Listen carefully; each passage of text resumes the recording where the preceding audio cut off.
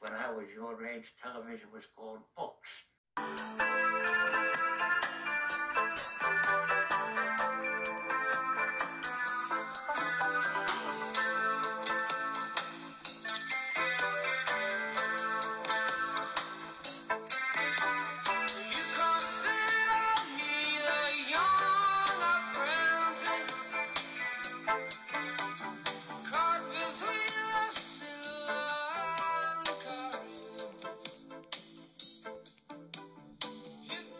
Well, hello, and welcome to the Book Exchange podcast.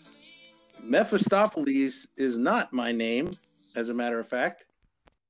And to be honest with you, I really have no idea what the subject of this interview in this podcast is up to just the same, but we're going to attempt to find out on this episode today.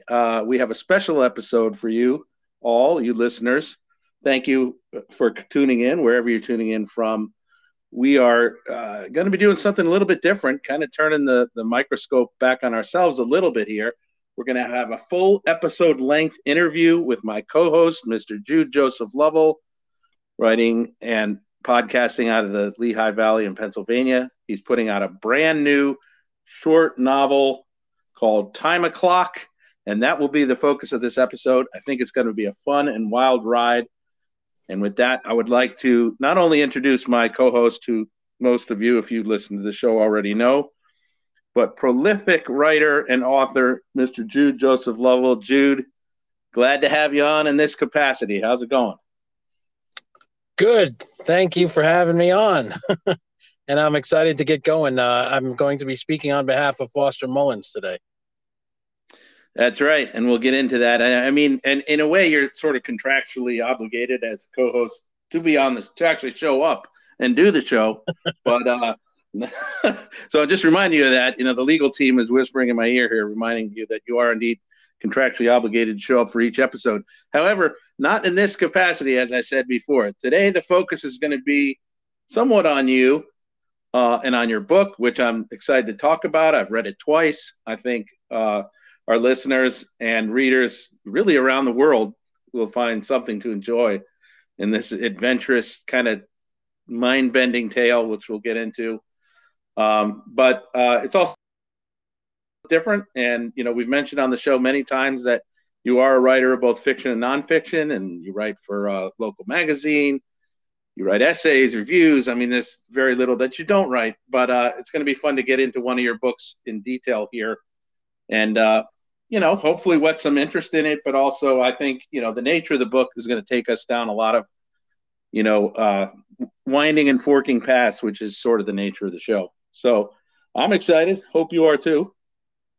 I am. Yeah, it's an honor to talk to you about it, really, even though we're brothers and go back all that way and stuff like that. But, you know, and it is a little self-serving. It would be fun to generate some interest in the book, but, you know, I think if I can humbly say, I think you're right. I think the nature of this particular story gives us some avenues that we can go down that aren't maybe exclusively focused on me personally. So that's to the good. Absolutely. And, you know, this book is just coming out. Like I said, I mean, it was literally, I think in the last week or so made available their population via Amazon. And, you know, it's just it's a fun kind of wild ride, and we're going to get into it in detail. So I'll summarize it in a few minutes.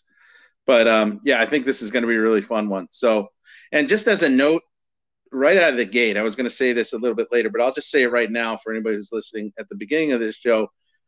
The show's going to be, we're going to do the show in two parts. So what we want to do is kind of, if you haven't read any books, any of Jude's books before, certainly not this one because it's brand new. We're gonna have a sort of a spoiler-free half where we talk about the book, what went into writing the book. We're going to discuss it, but not give away any plot points or details.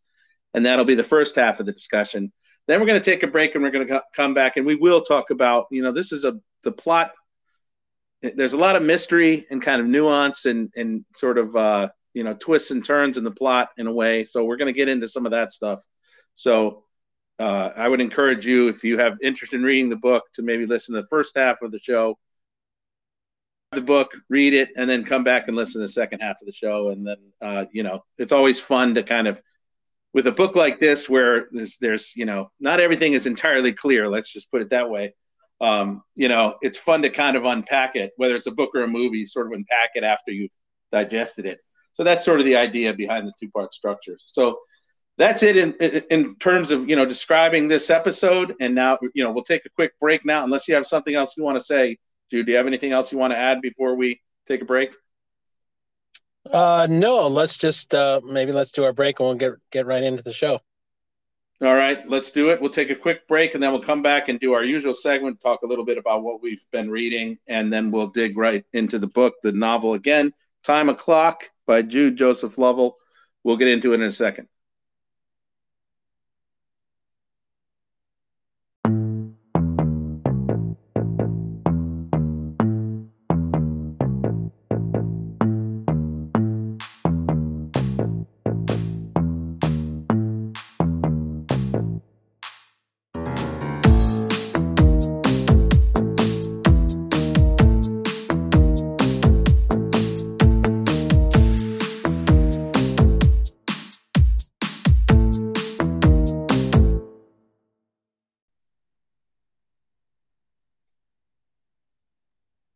All right, Jude, since you're on the hot seat for this episode, so we're going to start off with you. What have you been reading lately? What do you want to tell us about? Well, first, I'm just going to offer a quick correction and I'm sure we're going to get into this, but Time O'Clock is actually by somebody named Foster Mullins. Good point. Yeah, that's a pseudonym, and we'll get into talking about that. But I just don't want people to be confused if they look the book up and don't see Jude Joseph Lovell on it. So we'll get into that.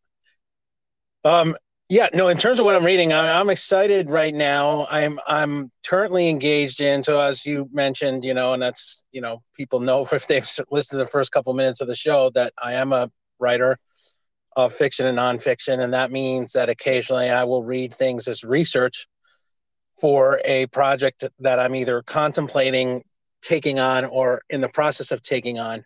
And so that's what I'm doing right now. But when I say it's research, I mean, and in this case in particular, it's really, that connotes work. This isn't really work. I'm very excited to read this book. So I'm actually engaged in a biography right now, about halfway through, of somebody named Dr. Ronald McNair. And for those of you who don't recognize the name Dr. Ronald McNair, maybe some listeners are not old enough, but I think a lot of people are old enough to recognize the name. But if you don't recognize that name, Dr. Ronald McNair was a mission specialist who perished on the USS Challenger. I mean, on the Challenger. I don't think it's USS. Sorry. On NASA's Challenger space shuttle on January 28th of 1986. So, John, of course, as you know, you and I were teenagers when that disaster happened. Ronald McNair was an African-American NASA employee and scientist. He was a physicist by trade. And this biography I'm reading it's a clunky title. It's called In the Spirit of Ronald McNair, an American Hero. And it was written by his brother, Carl McNair, and a ghostwriter, or like another writer. And it actually didn't come out until somewhere around 2011, 2012, something like that, even though Ron McNair died in 1986. And, I won't get all into it. I'll just say so Ronald McNair was the second African-American in history to go into outer space. He flew in one other mission before he perished in the Challenger in 1984 on the same vessel, the Challenger, I believe. Might have that wrong, but I believe it was the Challenger. And my interest in him was kindled by, I've mentioned before on the show, a Netflix documentary called Final Flight. It's a 4-part documentary on the Challenger disaster. He was mentioned really only briefly. I mean, he's in there a lot, but he was sort of spoken about only briefly for a few minutes in the first episode when they're going through kind of the backstories of the astronauts. But I became really struck by something. There's an archival clip of something he said. And so it was him talking, and he said that he was from rural South Carolina and he grew up in poverty. And when he took an interest in the space program, people, almost everybody around him, which was mostly African-American, said to him, that's not something a black child can do. You should think about trying something else, And he took that. He was a very gritty and determined man. He took that as a challenge, and then he went through an incredibly unlikely academic career. He got a PhD from MIT, being from rural, segregated South Carolina, and then made it into the space program and ended up as a mission specialist and perishing on the Challenger. So that really gripped a hold of me, and I mean, of me personally and my writing sensibility. So since then, I've been really contemplating writing something, probably fiction, based on Ronald McNair's life. Just a little teaser there. So I'm reading the biography his brother wrote. It's a very loving book. It's written in very straight up prose, but I'm absolutely fascinated by it. He's just a fascinating man, and he is an American hero. So that's what I'm reading. Over to you. Yeah, that is a great idea. We were of course both alive when the Challenger disaster happened. I really didn't remember his name. You certainly do not hear him mentioned or talked about often. Certainly if the Challenger disaster is commemorated in some way, he's obviously a part of that. But this seems like a really untold story, even after, posthumously after his, death in that disaster of the space program. But you've sold me on both the Netflix documentary series and the life story of Ronald McNair. Ronald McNair? Do I have that right? Yeah, Ronald McNair. Yeah. Yeah. And it just seems like a totally untold story. And I think it's a great idea to delve into it, maybe for your own purposes, but also just to recommend to others, to kind of look into his life and draw inspiration from it. That sounds like an incredible story. So that's a really great pick. Thanks. So, yeah, go ahead. No, I was just going to say, the only thing I'll add, because I know we want to move on, is, I hope I can turn into something, because I'm really feeling that itch that we'll probably talk more about. But you know what? Even if I can't, I already won reading the biography. Just an incredible man. And, I really hope that, people will continue to remember him. So. Absolutely. Yeah. Yeah. That sounds right on, accurate.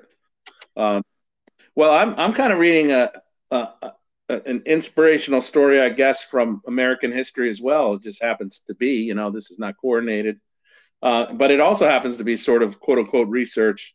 I'm not working on a writing project, but I'm reading a book that, this anticipates what we'll talk about towards the end of the episode, what we're going to be getting into for our next episode.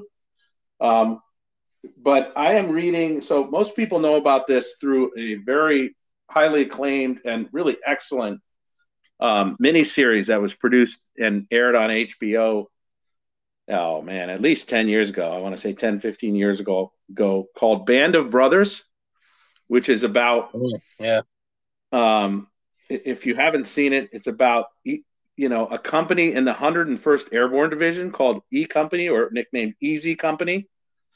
Easy Company in the 506th Regiment of the 101st Airborne Division of the U.S. Army, and kind of their heroic deeds in the latter years of World War II. It kind of follows this one company, literally from the D-Day invasion, June 6, 1944, all the way to when this same company happened to be the company that led and the capture of Hitler's kind of command post, or I'm not sure if it was command post or where he resided in the final years of the war, but it was called the Eagle's Nest. It was up in the mountains in either Germany or Austria. I should know that, but anyway, they were able to capture that towards the very, very end of the war. But it just kind of follows them through this really heroic year or year and a half, and their exploits. And it's just, the series is incredible. And this is the book that was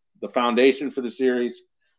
Is by Stephen E. Ambrose, who is a very popular and well-known American historian. He's passed away now. But it's actually the first book I've ever read by Stephen Ambrose, which I was sort of surprised, even myself, to realize, because he's written a number of books that have been widely read on Undaunted Courage, which is about Lewis and Clark. He wrote a huge book about D-Day. He wrote a biography of Eisenhower. And then Band of Brothers, this is, because the series is probably his most well-known book. But it's just an incredible, you just follow this company, and they were really, in the thick of combat for at least a year, in the European theater, landing in on the coasts in France, and then going across France up into Holland, and then eventually into Germany through the winter of 1944 to 1945.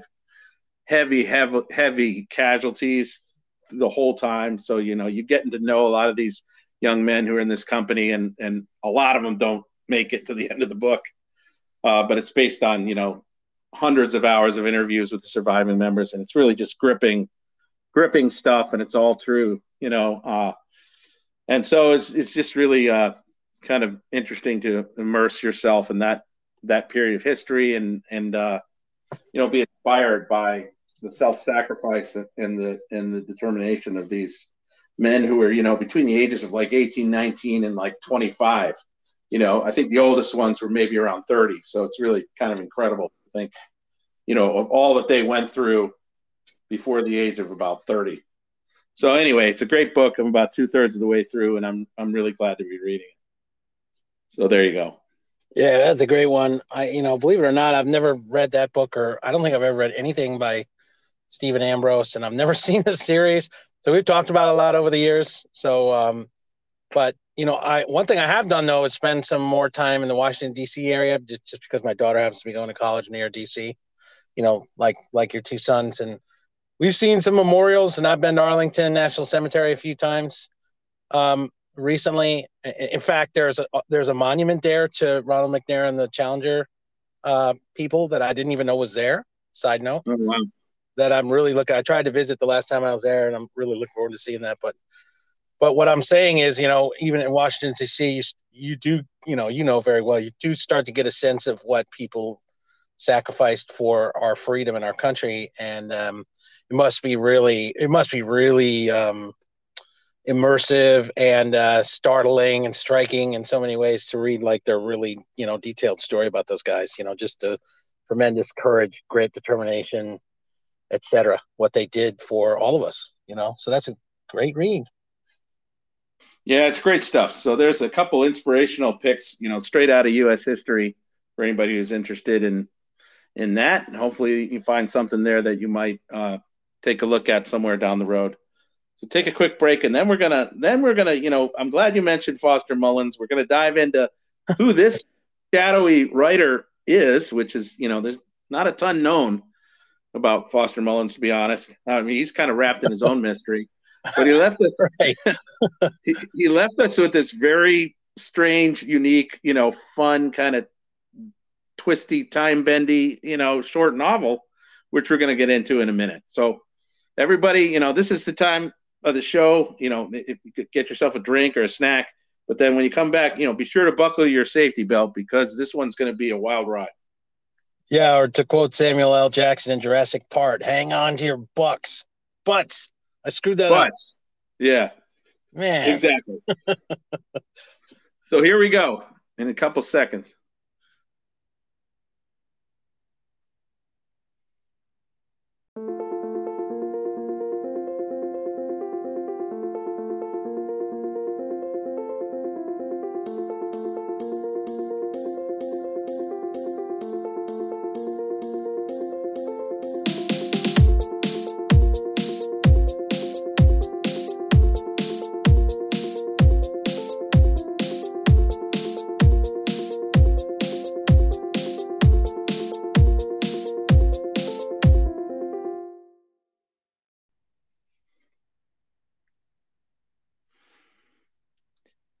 Well, so here's where we're going to start. It would be great. We don't have Foster Mullins here to interview because nobody knows where that guy is.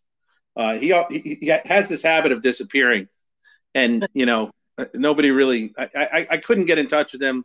I would love to have him on, kind of a joint interview kind of thing, but since you guys seem to have a lot of affinity for each other and kind of a lot in common, but I would like to start a little bit since you Jude, Joseph, Lovell are the subject of the interview here. I'm just gonna briefly mention, so my brother Jude, he's been writing basically his entire adult life. We went to school together at Xavier University, and then he served in the U.S. Army for 5 years, which, by the way, we just passed Veterans Day. So I'm going to take this opportunity to wish you a belated Happy Veterans Day and thank you for your service to the country. So that's, and I mean that sincerely. Thank you for being willing to stand on the line and serve. So there you go. Thank you for saying that. It's an honor to serve. Yeah. And so obviously I know Jude from the very beginning, but even in the Army, I think he was turning his mind towards becoming a writer. And I remember you being very determined. As soon as you got out of the Army, your 5 years were up, and you kind of turned your sights onto going to school for creative writing and getting into trying to become a writer. So you did that. I'm glossing over a lot of the history here, but ever since then, when he finished his degree, got that MFA in creative writing, he's been writing novels, short story collections, essays, reviews, as I mentioned before. And Jude, I think what number? I think you have maybe 13 or 14 books. Is this number 13? What number is this? Sort of collaboration with Foster Mullins. What number would this be? This is book number 12. Okay, so number 12, as I said, he's written almost everything he can write, but I'm just going to mention a couple of the previous novels and books. So he's written novels. The first one is called Blue Six, which is based on his time in the Army. He wrote another really fun, sort of technological thriller called Deliver Me. There's a 2-part historical novel that he's been working on for a number of years. The first book was released several years ago. I guess it's sort of a duology, and that's called Only the Dying. And book 1 was called The Widow's Prayer. It was it's kind of based loosely on the life of our grandfather. So there's that, and also among many other books, he wrote a nonfiction book about Herman Melville and all of his work, which is really fascinating. And then even a young adult fantasy sort of adventure tale called Obsidian. So those are some of the books that Jude has written in the past. Most, if not all, of these are available on Amazon. It's kind of a dizzying variety, and he has a handful of essay and review collections as well. So there's something for everybody there. That's a little look at Jude's writing career to date. And then I guess I'll put it this way: along the way, Jude sort of, I'll say, gave birth in a way to this character named Foster Mullins. And Foster Mullins has kind of taken on a life of his own, and now he's left us with this novel, which is called Time O'Clock. So I want to start with Foster Mullins. We're going to get right into the interview here. Well, let's start with this shadowy figure named Foster Mullins. As I said, not too much is known about him, but you did write about him previously in a short story that you wrote, which is called Foster Mullins, Unman, which is Unman is a acronym, and that it stands for Unpublished Novelists Masquerading as Novelists. I believe I have that right? Right. Okay. So that right there should be a tip off that, even that there's some shadow around this figure, Foster Mullins, since he's basically admitted that he's masquerading as something else. And so I guess let's start with Foster Mullins, and, we'll kind of like peek behind the curtain now and get a little less meta. But, you invented the character. And you first wrote about him a long time ago, and yet now he resurfaces many, many years later with this full-length novel. Can you tell us like a little bit about how Foster Mullins, the character, came to be? And then why do you think you went back to writing, quote unquote, as Foster Mullins? What was it about the character that kind of drew you back into his mysterious web? Yeah, Foster Mullins is a character that I invented, like you said, and I appreciate the intro and all the questions very much. So thank you for all that. Sure. Yeah, Foster Mullins. So I'm going to just, tear down that wall. Foster Mullins is me. I'm Foster Mullins, and I see him as kind of my sort of Richard Bachman, which is the famous pseudonym for Stephen King. You know, that published some names under. So, what I don't even know if you know this, but the name Foster Mullins, I don't know exactly how Foster Mullins, the character, came alive in my head. But actually, John, you're going to be surprised about this if you don't remember. It dates all the way back to my time in the Army, because I remember I started writing a short story. And then this goes back to, like, I would put it somewhere around 1995, called Foster Mullins Witnesses a Tragedy. And it was about this guy who had the same physical characteristics as Foster Mullins, who was like ambling down a street in Lancaster, Pennsylvania, where our parents had moved to. And he sees a blow up, you know. And I remember starting that story. And at that time, I was still really working on trying to figure out how to write short stories at all. So it didn't get very far. But the name stuck in my head for some reason, because it's kind of a goofy name, you know. I've had at least one reader tell me that they don't like some of my character names, including Foster Mullins, but it stuck in my head. And then, okay, so fast forward to when we were in graduate school, when I was in graduate school so I went to school in New York for creative writing between 1998 and 2000. And somewhere around 1999, I started another story that I called Foster Mullins, Unman. And the character name of Foster Mullins came back to me, and I started writing it. And it was like this goofy kind of wannabe writer, sort of like I was at the time, but just had slightly different physical characteristics. He was like tall, much taller than me, skinny, kind of ropey, and I would say more brazen and daring than I am in real life, right? So I wrote this story called Foster Mullins Unman. It was about a writer that wanted to, you know, he was so frustrated with getting stories rejected and having nobody give a crap about his writing that he decided to form this secret society called the Unpublished Novelists Masquerading as Novelists, which is really goofy, which is kind of stupid. But he just liked this, and even his friends in the story thought it was stupid. But Foster Mullins didn't care. He was just frustrated and jaded and burnt out. And he's like, I'm going to just pretend I'm a novelist anyway. So he decides to go on his own book tour, even though he doesn't even really have a book, you know. And anyway, I wrote this story. It was really kind of goofy. I thought it was funny. I remember a lot of my peers in graduate school didn't think it was funny. They thought Foster Mullins and all his friends were kind of annoying. And then, but I liked it. And there was a couple little innovations in it for me at the time that were different. And at the end of the story, not to give too much away, I'm sure there's not going to be a ton of people who are going to scramble back and read that story. Although it's in my book called Door in the Air, just for anybody who's dares to go back and check it out. In that story, though, at the very end, it had this ambiguous ending where Foster Mullins disappears. Right. Right. So, and then to me, I thought it was fun to end it that way, but that was the end of Foster Mullins, and it completely was for 20 years, more than 20 years. Right. So, fast forward to now, I was struggling. Well, when I say now, I'm talking about March or April of 2021. I was struggling and trying to write actually the second half of the historical novel you mentioned, the duology called Only the Dying. I was working on the second volume, which has been really giving me trouble for many years. And I kind of hit a brick wall in that. And I started to write what I thought of as kind of a noirish short story. And the character was a writer in the Bronx in New York, which is where my Foster Mullins story had taken place. But I didn't know when I started it that it was going to have anything to do with Foster Mullins. Then I got about 2 or 3 pages into it, and I sort of realized or I recognized that the character was Foster. And I was very surprised by that. And I was like, am I actually writing about Foster Mullins again? You know, John's going to get a kick out of this because you and I have joked about the original Foster Mullins story for many years.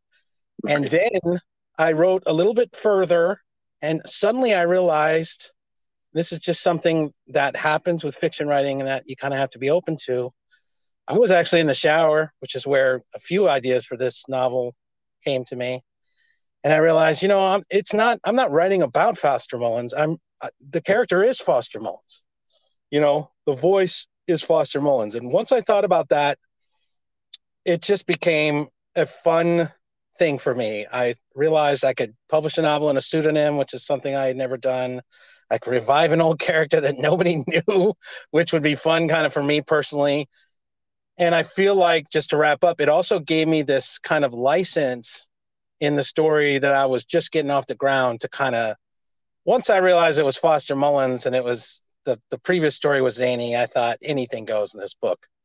And that was really liberating for me, and it turned out to be a lot of fun. So I'll leave it there.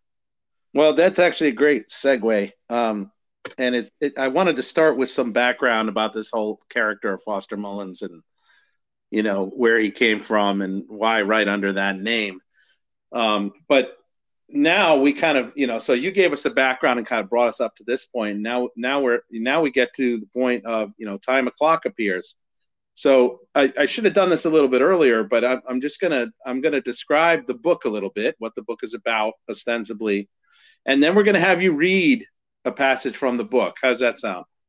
Okay, cool. Yeah, that'd be cool.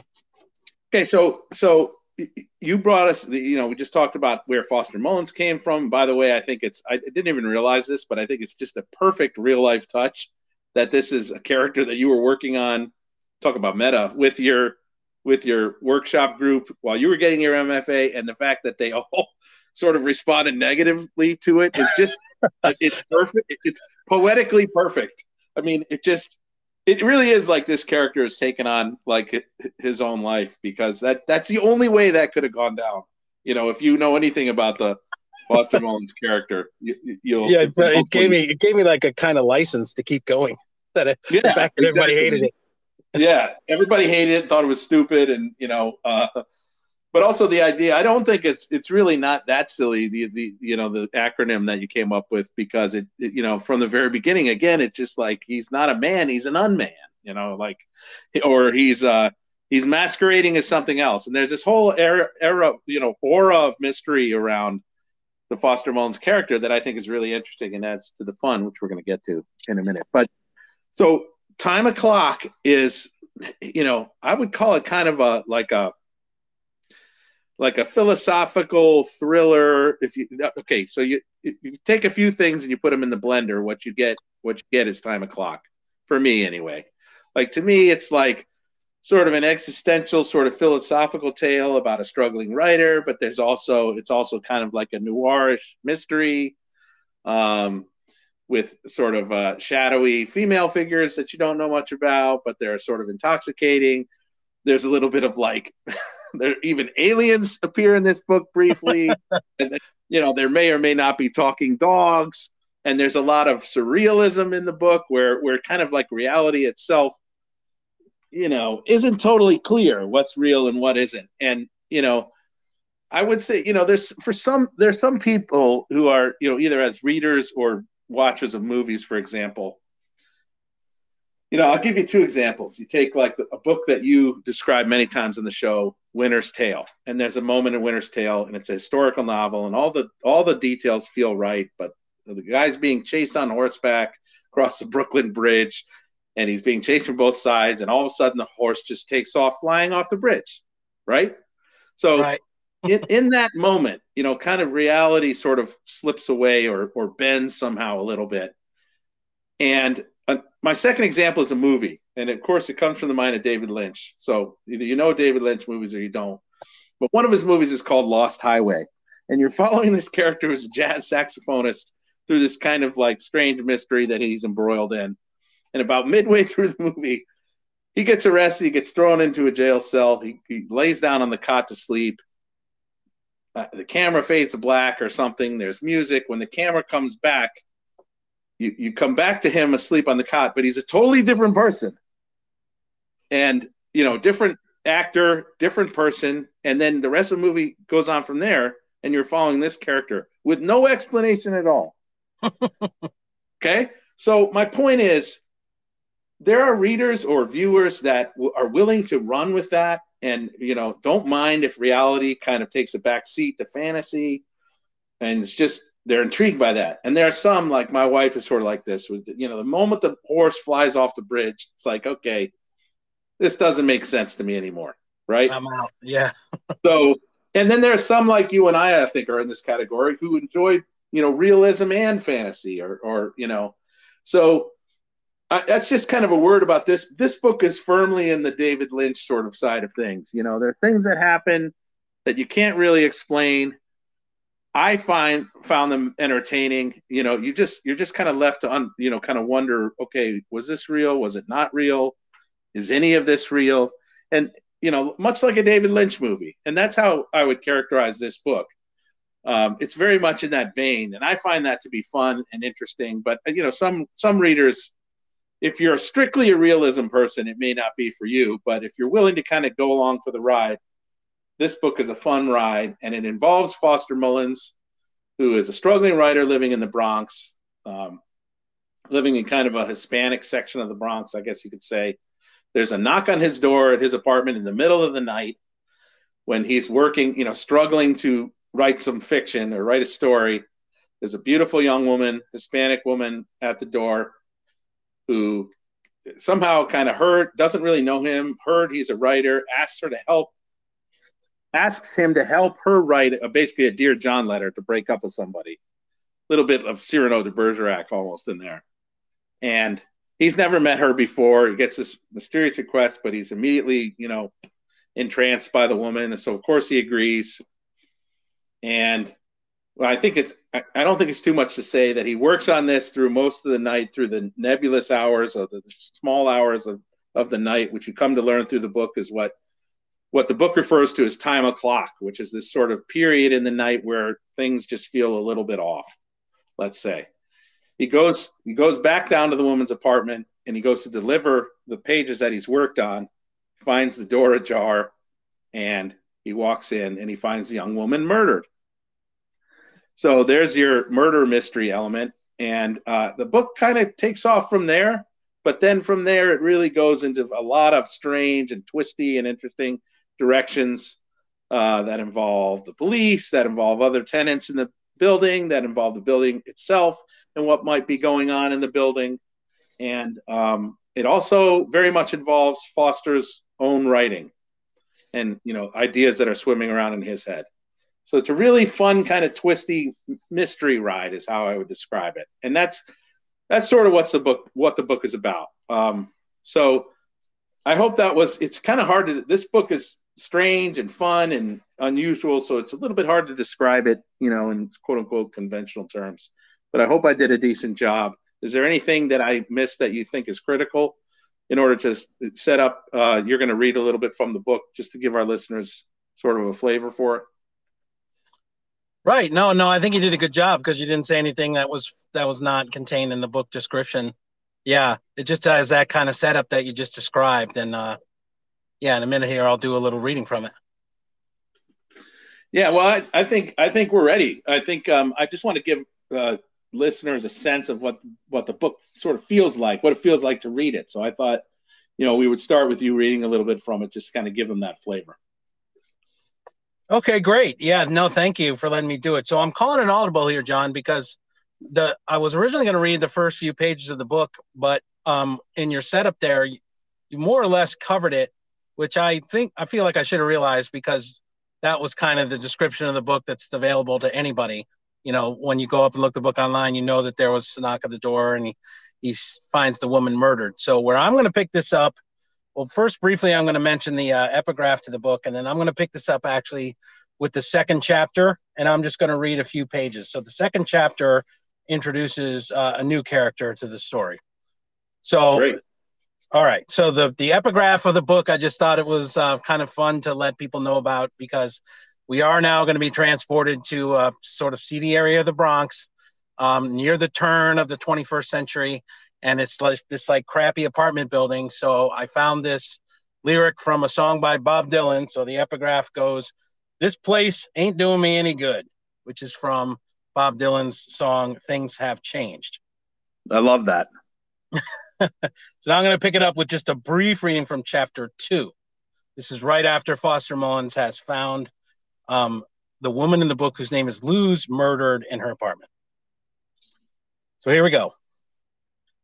Boston Charlie had warned me, or tried to, not to get involved. He didn't know me anything. We were just sort of friendly, mainly because I wandered around the building late at night while he was on his shift.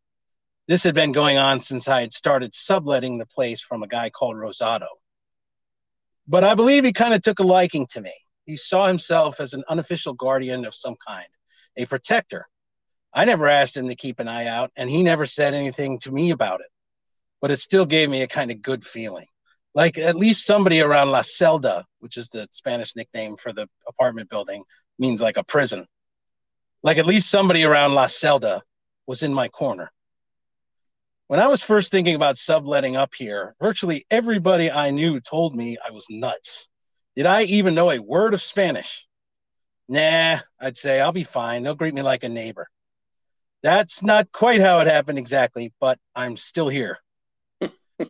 Boston Charlie, he's the night custodian of the place. Sometimes we call him the warden, or if they are feeling somewhat less cynical, the watchman. But most of us just call him Boston Charlie. The first thing you got to know is if you're going to hang out with Boston Charlie is that not only is he not from Boston, but he doesn't have a blasted thing to do with it. I'll get to that. Anyway, Boston Charlie's a black man, nearly 50 years old at the time, with a hip injury that can be tied back to something that befell him in a crappy place halfway around the world called the Mekong Delta. Not your typical story, because he was not a ground soldier, but some sort of airman working in the cargo hold of a C-130 aircraft that had been taken down over the jungle. He was pulled from that alive somehow. This happened only a week and a half before he was supposed to ship home. Some folks ask me, Charlie said to me many times, do I wonder why it didn't up and happen to me 6 weeks in instead of 11 months? You know what I tell them? You say, I was just happy enough not to come home in a box, I tell him. You're goddamn right, he would say. I'm not sure how many times he and I have had that exchange.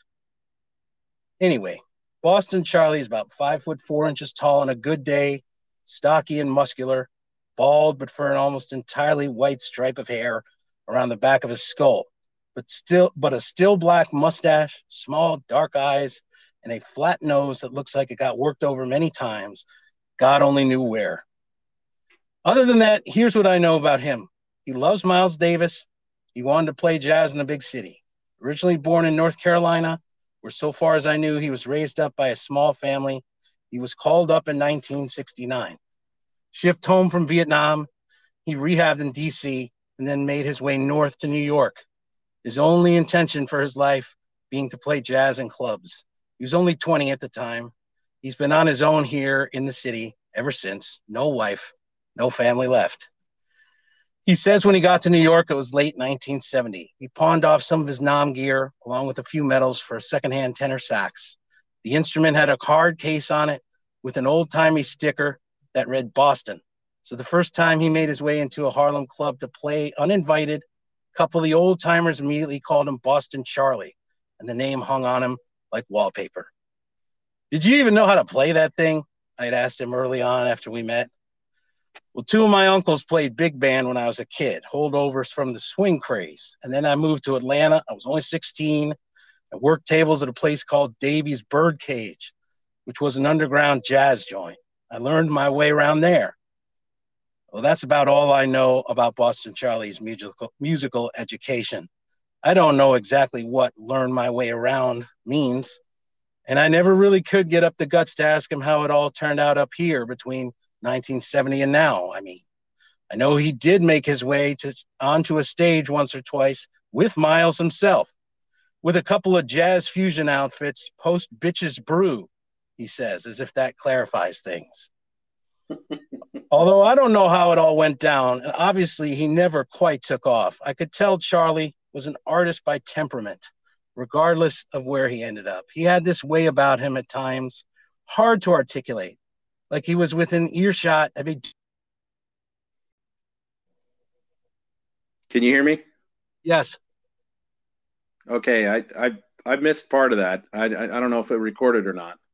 All right, I'll just continue going. Go ahead. He had this way about him at times, hard to articulate, like he was within earshot of a distant rhythm nobody else was hearing. There was music in his head perpetually. If he didn't know he was being watched, he had a way of moving around, especially with a mop or a broom.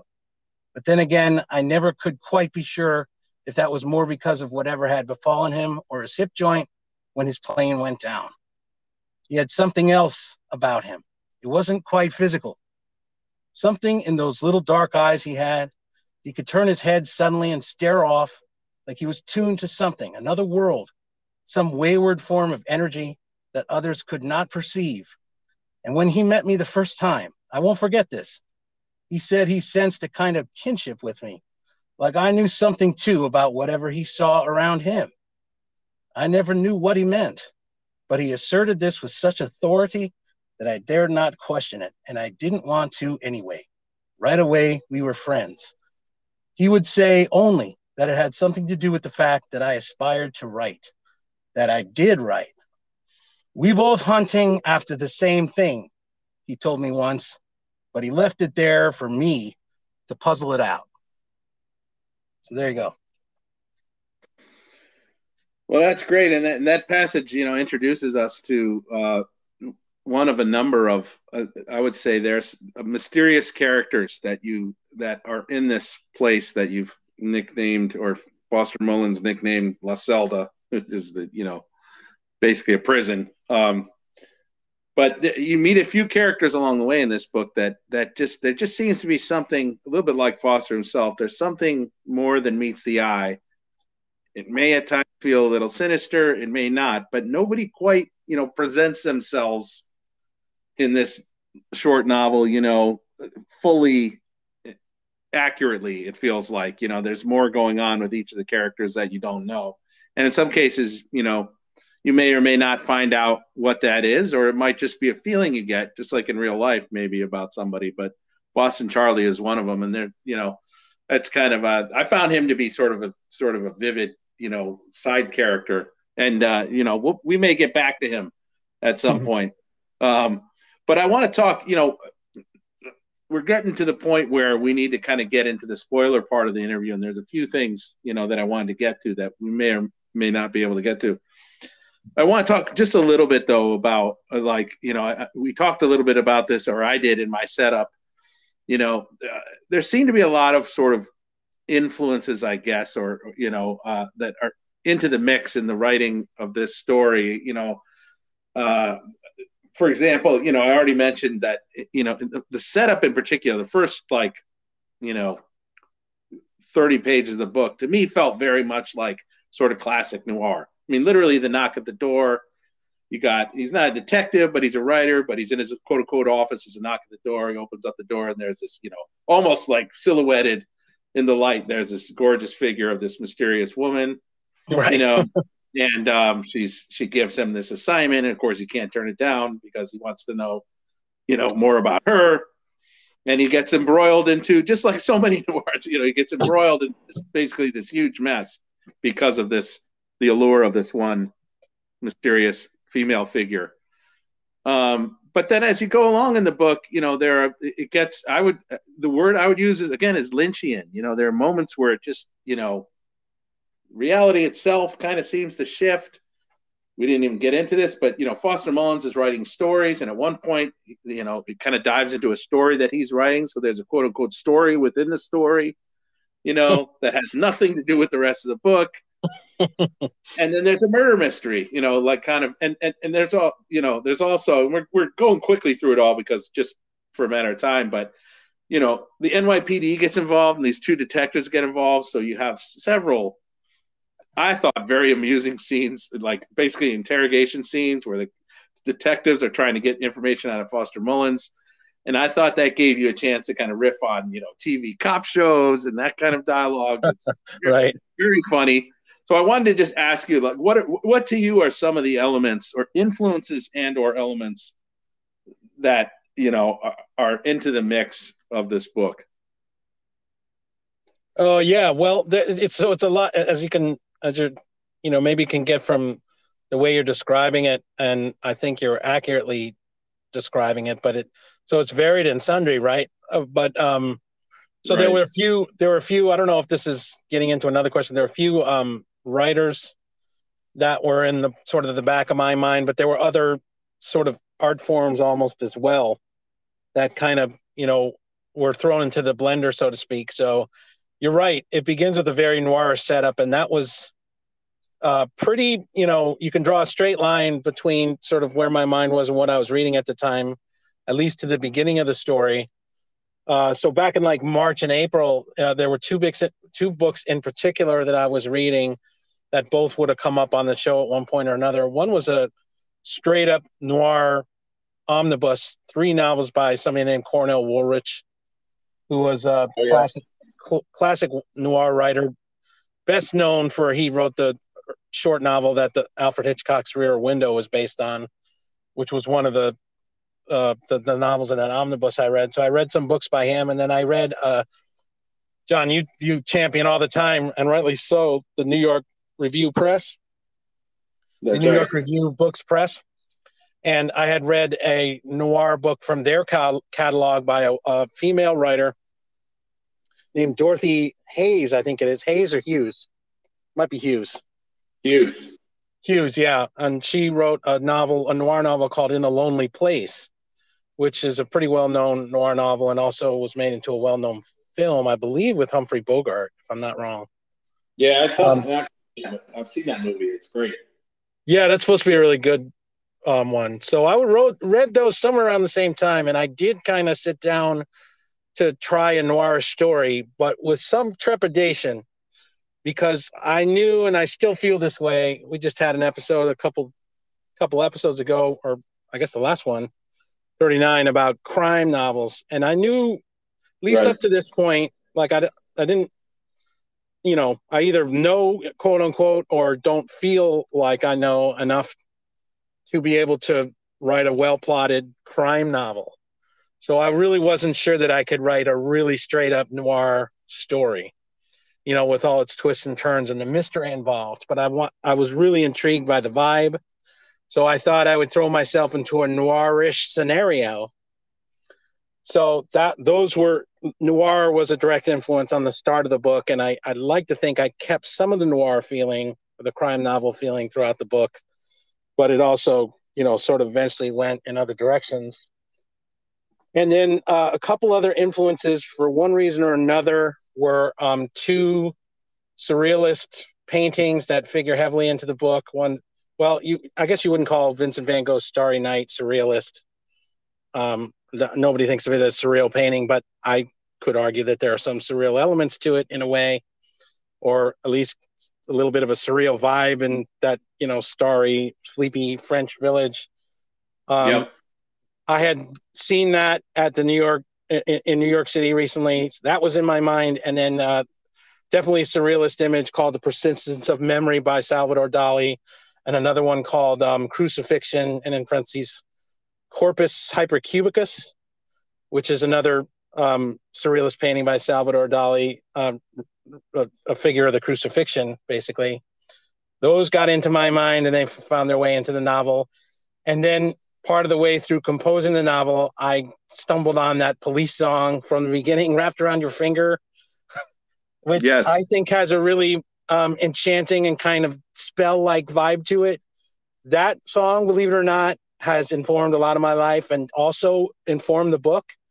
If I could do a book trailer or a film, if it was made into a film, just in my imagination, that would be the music over the trailer. So those kind of elements were all thrown into the blender, and all of them, I would say, had fairly strong influence on what I was doing. So, and then I don't know if there's a couple writers I was thinking of too, but I don't know if that's a different question. Well, I was going to mention, and we need to take a break in a few minutes, but I was going to mention, there's a writer that you've talked about. I think it links back to, this podcast. There's a writer you've talked about quite a bit and sort of championed on this show, Jose Saramago from Portugal.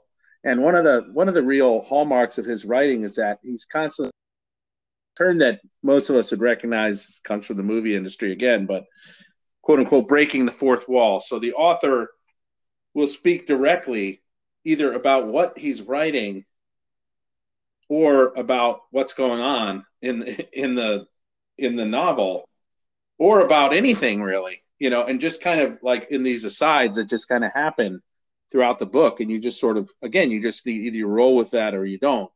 But Saramago does that all the time. And I know that's an element of his prose style that you really like. and you definitely have picked up, and there are others that do it too. But by the book that we just reviewed a couple episodes ago, Leave the World Behind, Ruman Alam does that. Well, where he'll comment as the writer on his own story. Yeah, great point. Yeah, and he does it a lot, and I think that makes a book quite interesting because it gives you these hints of things that are going on in the background that you may or may not be aware of. But so you, either consciously or unconsciously, I think it's safe to say that you've picked up on certainly those elements in this book, because there's a lot of like commentary on the book itself, and especially, we're going to get to this in a few minutes, but especially on the act of writing and being a writer. There's a lot of just comments that are made to the reader that are sort of outside the action that going on in itself. Right. Yeah. Yeah. I would say, just to segue from that a little, well, first of all, you're right. And, some readers don't, like, as you've been saying, wouldn't have much patience for all the side comments or editorializing. I would say in my case, I am a reader that really likes it. I learned a long time ago in writing fiction that, it's the kind of work that is easiest to write, not easiest in terms of effort, but easiest in terms of motivation and drive to finish a story, is the kind that you enjoy yourself. So, I didn't worry too much about all the editorializing.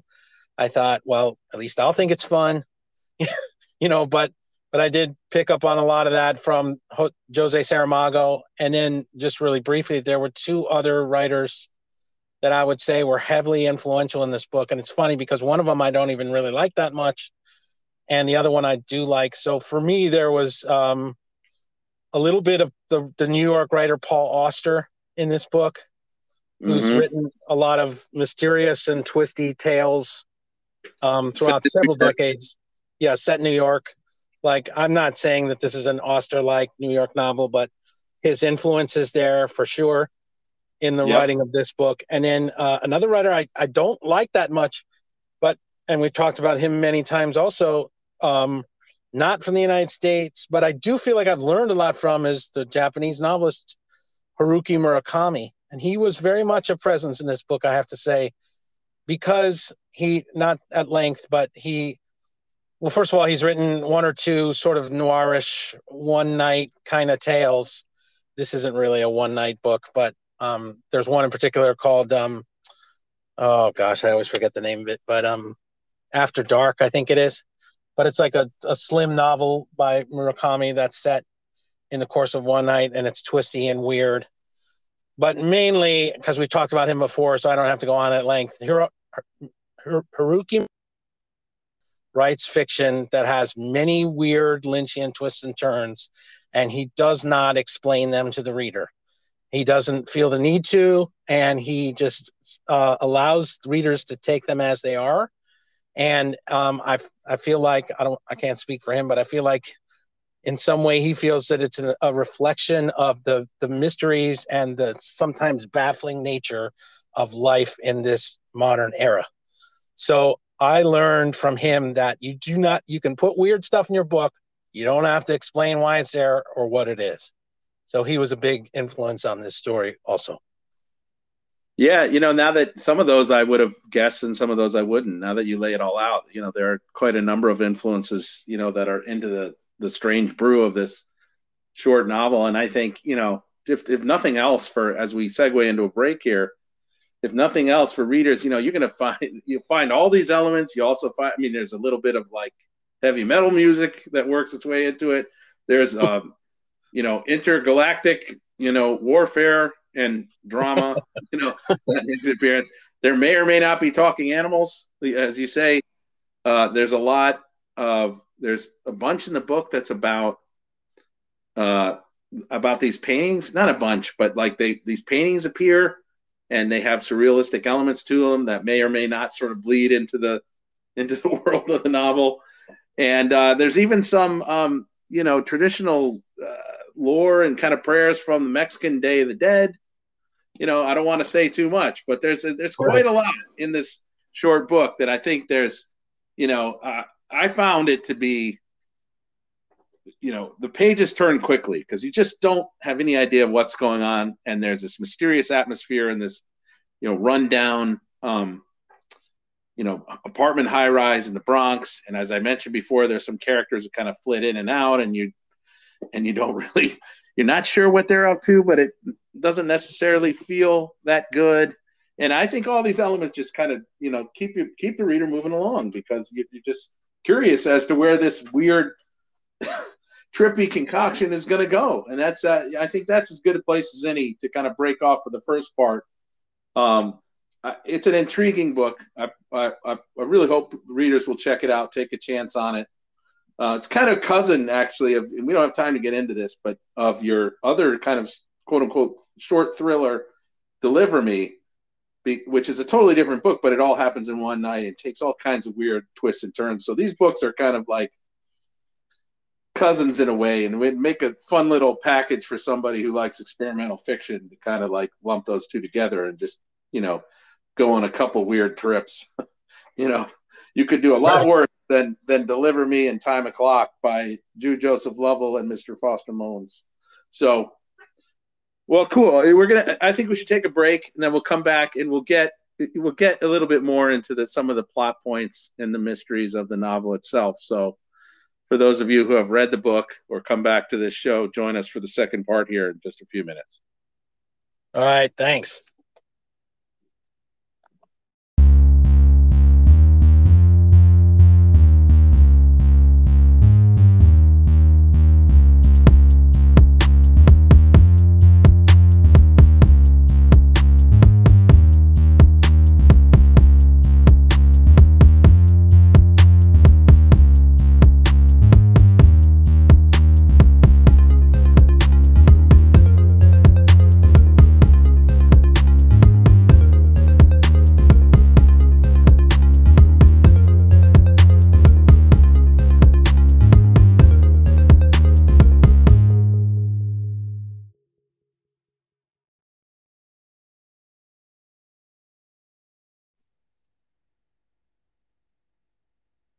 Hey, we're back.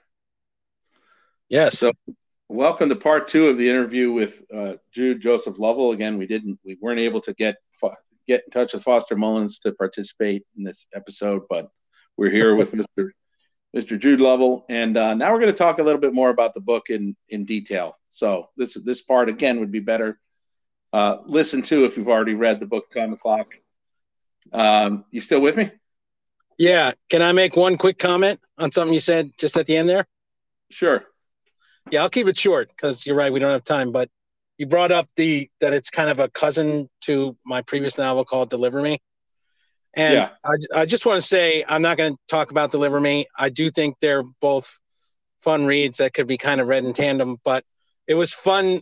That element of it was fun because when I was a certain distance into Time O'Clock, and I sort of figured out that they were both they do sort of feel like they're in the same universe, although they're separated by 20 years. And there is one tiny little Easter egg that connects them both, but, I'll leave that to the millions of readers that are going to read both books, to figure that out. But it was fun because, as I've said many times in the show, one of my great heroes is Stephen King. And I thought back to the 90s when, and you're going to be familiar with this, John, when he had this famous pseudonym, of course, Richard Bachman, who was responsible for like The Running Man and Thinner and other books that people know that are actually by Stephen King. And he kind of like fed into this mystique of Richard Bachman for a while. But there was one day in the 90s that the brainiacs behind his operation thought that they should, because he's so prolific, they released 2 novels on the same day that were, one was by Stephen King and one was by Richard Bachman. And they were called Desperation and oh gosh, it's slipping in. What's the other one? The Regulators. Yeah. And the Regulators. They were both kind of silly books, but they were like companion books written by King and his pseudonym. Now, obviously, I wasn't releasing them on the same day, but once I thought of that, I thought of, man, this is kind of my Regulators and Desperation. So that was fun. So that's all I wanted to say. Well, I didn't really think about it even going into this interview either quite that way, but it would be like a fun, in a perfect world, you get little like a hardcover, kind of like case and put these 2 together and just market them as like, 2 different wild rides. I mean, there are similarities in the way the books feel, but and they're a similar length, just to say.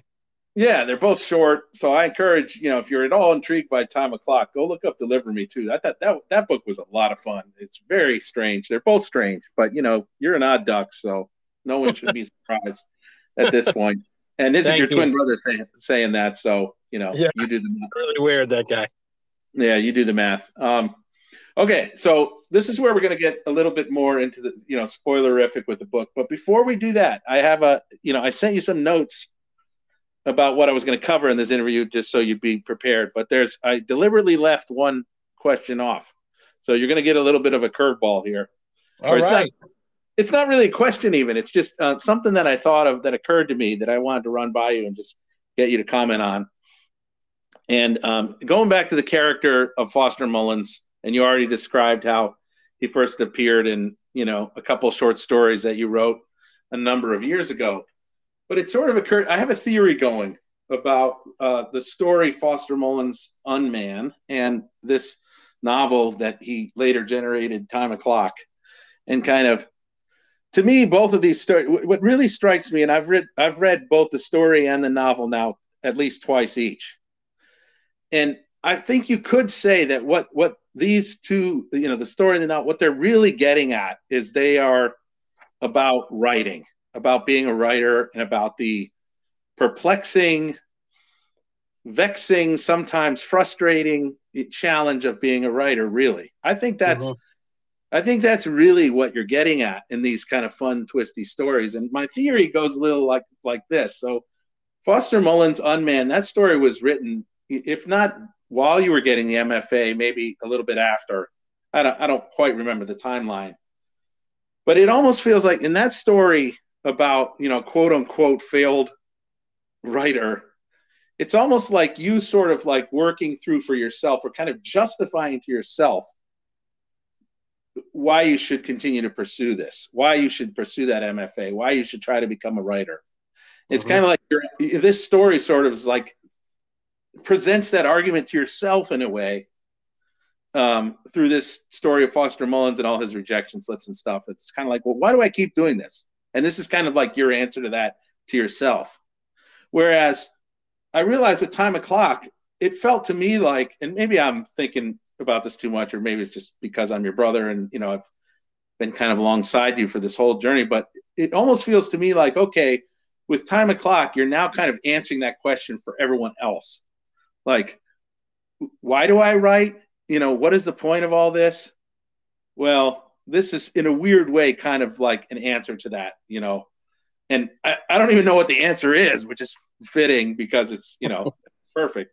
But that was my theory. It's almost, and I know you wouldn't have consciously done this, and this gets into, what drives you to write in the first place. But it's like the one story felt like it's kind of like you're explaining to yourself or justifying why you do it. And the Time O'Clock is like saying to everyone else, to the rest of the world, like, this is what writers do. And this is our characters follow us around.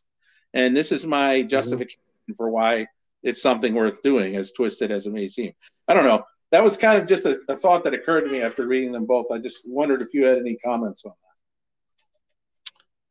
Well, so I didn't follow that all through myself, but I think, this is why, when I teased this episode, I was like, John's a very good reader. This is the kind of thing I mean, but I don't think I would have been capable of doing that, because I'm the author, right? So, we would need somebody with a little bit more distance. However, I think you're really right about something, because I was trying to think about when I was finishing up Time O'Clock, I was thinking, what would I even say this story is about? It's not really a noir murder mystery. Since we're in the second half of the episode, if you're counting on like a really tied up solution to the story, you may not get one. Yeah. You may not be completely satisfied if you haven't figured that out so far. So I couldn't really call it a straight, it's not a crime novel. It's not a noir novel. There's usually a nicer fix and solution. And in my mind, those kind of books are smarter than this book is. But when I did think about it, I thought this book is really about storytelling and writing. So I agree with you there. And it's interesting, John, like to go back, like I never thought of Foster Mullins Unman the short story as one of my best pieces of work. You know, I didn't get a great reaction to it. I did from some family members. I remember my sister, you loved it, and Alice, our younger sister, our youngest sister, she loved that story at the time. You know, but it's like 21 years ago, right? But I think that original story was also the same thing, and that's a little bit more clear to understand. I'm not expecting a lot of people to go back and read it, but it was about a struggling writer in an MFA program, which I was at the time. But I remember, like, to me, even 21 years ago, there was a deeper subtext to that story. For example, I remember coming up with the term unman, and it was just ridiculous. And I remember my classmates really kind of ripped on that, unpublished novelists masquerading as novelists. I thought that was just fun and ha ha ha. But actually, I'll have to be honest, and this might subject me to more ridicule. I don't know. But to me, that name had a deeper subtext. And what I was struggling with at the time was, if you follow me, the character and myself was trying to pursue creative writing as like possibly a career or like something they could really do. And for me, I discussed this a lot with my father, our father, at the time that I went to the program. I felt like writing was not just a thing I was into, but kind of almost a vocation, something that I was called to do. And I still feel about it that way today, but I have not made a living off it, and I have not made like millions off it. So for me, it's always been a struggle. If I can't do it as like my main livelihood, or if I'm not successful making a whole career out of being a fiction writer or a nonfiction writer, in a way, I thought, and this is a little dramatic, but if you feel like you have a vocation, John, and you and I were at that time sort of young men, and young men at that age are trying to figure out what they're here for. So I felt like I had a calling and I was pursuing it, but if I could not succeed at it, was I really a man? If I succeeded at what I thought I was called to do, or if I failed to succeed at what I was called to do, was I a man, or was I in fact an unman, not a man? Yeah. So to me, that phrase, even though it was kind of silly, had some double meaning. And I allowed that double meaning to play on my mind writing that story. And it sort of was in the background while writing Time O'Clock, even though, unman doesn't get brought up much. But it's a part of that character. So I think you're right in your read. It is about creativity, writing, storytelling, and how you do it and what it means. Yeah, and one of the reasons that theory kind of came to me is because there are just it's so conspicuous. There's so many examples in this book of when you kind of interject and talk about the act of writing, that after a while certainly my second read through, I'm like, well, that's just a really strong not theme, but it's just aspect of this book that you just can't ignore. And there's interesting layers to you say a number of times in the book, you make Foster Mullins the protagonist of the book, and the point of view that we get in the book talks about how you create these characters and then they kind of follow you around. And then that again, this is the second part of the interview, but that literally starts to happen. He's writing a book about a dog that starts talking, or he's writing a story. Foster Mullins is My Dog's a Philosopher, I think it's called. And a few times in the book, he turns around and there's a dog standing on its hind legs very strangely and starts saying things to him. Or, or mouthing things to him, and he's just like, what the hell, but there's and again, you even you decide to share a segment of a story within the story, a totally different story that Foster Mullins is working on, and you kind of like in the novel you say, there's it's almost like you justify including it because you're saying, look, when you come up with an idea, you want to honor that, even if it never becomes a finished story. You kind of want to honor its existence somehow. So I'm going to explain part of the story here. So there are just moments in the book where you talk about the act of writing, and I thought I just think that's an interesting sort of subtext to the whole thing, and what might be going on a deeper level through this whole thing in terms of how it's related to you as the creator. But we can move on from that. There's a lot of things I want to get into. One of which is we got to talk about the flashing green light. Okay, so there is a motif or a recurring thing throughout this book where every once in a while there'll be a flash of green light. And I've read the book twice, and I'm not totally sure if that flash actually indicates sort of like a shift in the timeline or in reality somehow, but it keeps happening. Usually, Foster Mullins is the only character who sees it, but then late in the book, there are a couple of other characters who see it. So I wanted to unpack that a little bit. I'm not going to sit here. I don't think you're going to say exactly what that light is or what it means. But what about that idea? Where did that idea come from? And what do you, if not what it means, what does it sort of signify, I guess, in the story? Or why did you decide to use that particular device? And that may be hard to answer because not from a spoiler point of view, but just from, maybe it was just, kind of almost a subconscious idea that you had. Well, it's not hard to answer how it got in there. It is hard to answer what it's doing there. So I'll tell you, the reason why it's in the book at all is because it was in the original story of Foster Mullins' Unman. So I went back early on when I sort of realized that I was writing about Foster Mullins, and I actually reread the story from 1999. And in the original story, Foster Mullins, the character, says he's writing a story called My Dog's a Philosopher. And in that story, within the story, if you're following me, in Foster Mullins' story, in the original story about Foster Mullins, it's about a bank teller. And the bank teller has a dog. And one night, a green comet flashes through the sky. And in the morning, he wakes up and he finds his dog literally philosophizing on the front porch, like giving a philosophical monologue. So, and a specific one too, from like Kierkegaard or something. Kierkegaard, yeah. And there's a specific, I'll talk in a minute, there's a specific philosopher that comes into Time O'Clock as well. I don't know if you and I talked about this or if you know this.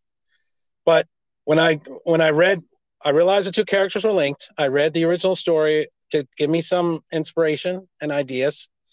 And I decided I'm going to put the green light into my new story. But I made it just a flashing light instead of a comet.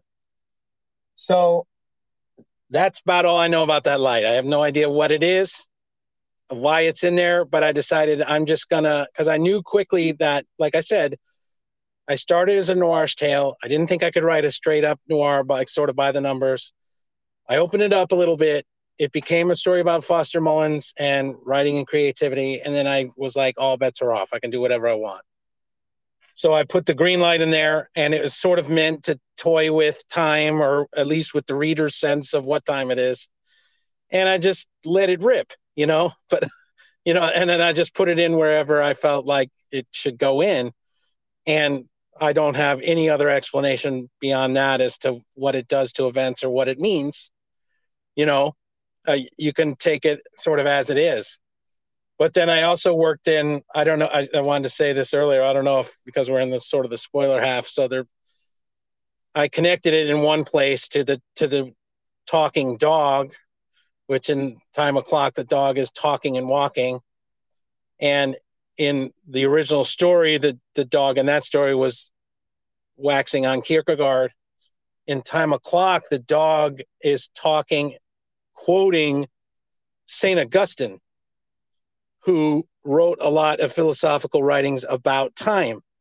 Yep. So the dog is coming down a hallway and he starts saying things about time that come from St. Augustine. And I thought that works because of and how time was an element of the whole story. So it was just riffing on a weird idea. That's all it really was. That's fascinating. That to get that St. Augustine in there because it's just another kind of interesting element. I didn't actually realize that, but I read St. Augustine's Confessions many years ago, but one of the you and I have talked about this off air.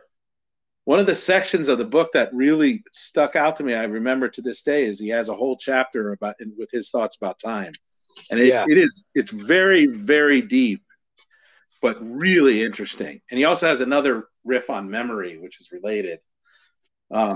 Obviously, but that's also just fascinating. But that's a really interesting element to throw into the mix. So again, listeners and readers can see that it's a real grab bag of influences for everything from the sublime to the ridiculous. But yeah.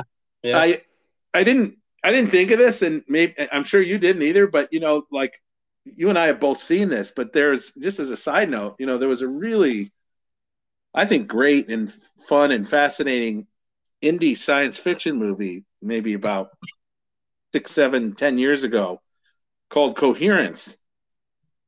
And I don't want to spoil that for people. I think you can find it on Amazon, but it's a really fun, like, twisty story, kind of like this one, that involves a comet going over this neighborhood.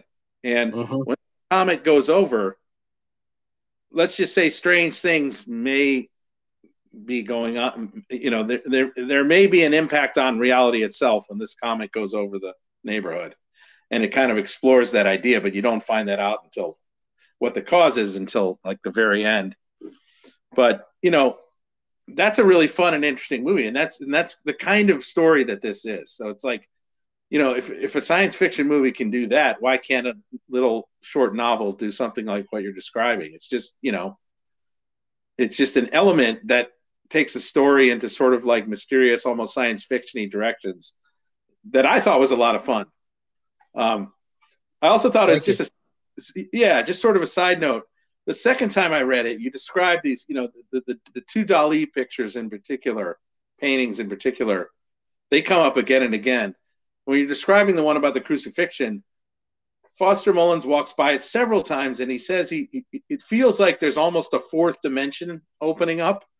Like he comments like there seem to be more dimensions in this painting than 3. And it kind of occurred to me that that's like almost like whether it's conscious or not, like kind of a sly nod to what's going on in this story. It's like there may be a whole other dimension, to the proceedings in this novel that may or may not be, opening up here. It's just kind of like this additional commentary on what's going on in the book that I thought was kind of an interesting idea. And even at one point, I love that, John, because I never thought of that. I didn't think of that. Well, see, that it's mentioned, 3 or 4 times. And then at one point he thinks he sees one of the characters in the book in the painting. And so it's this kind of bleeding from one sort of reality or timeline into another that I thought it was just another motif that really, kind of, it's just sort of worked for me. Well, that makes me want to, there's something I wanted to say, but I don't know if you wanted to throw out another question or take it a different, there's something I want to say at some point, and I can do it briefly, but like, I really feel like, and it ties into that element that there's 3 sort of distinct ways that you could read Time O'Clock, that I can make an argument that all 3 of them are kind of their own way of reading it, but they're all in a way kind of separate from one another. Go ahead. Can I say what those are? Okay. No, go ahead. And none of this was really conscious, but when I thought about it after, I thought, so I don't know if I'll explain this exactly right, but I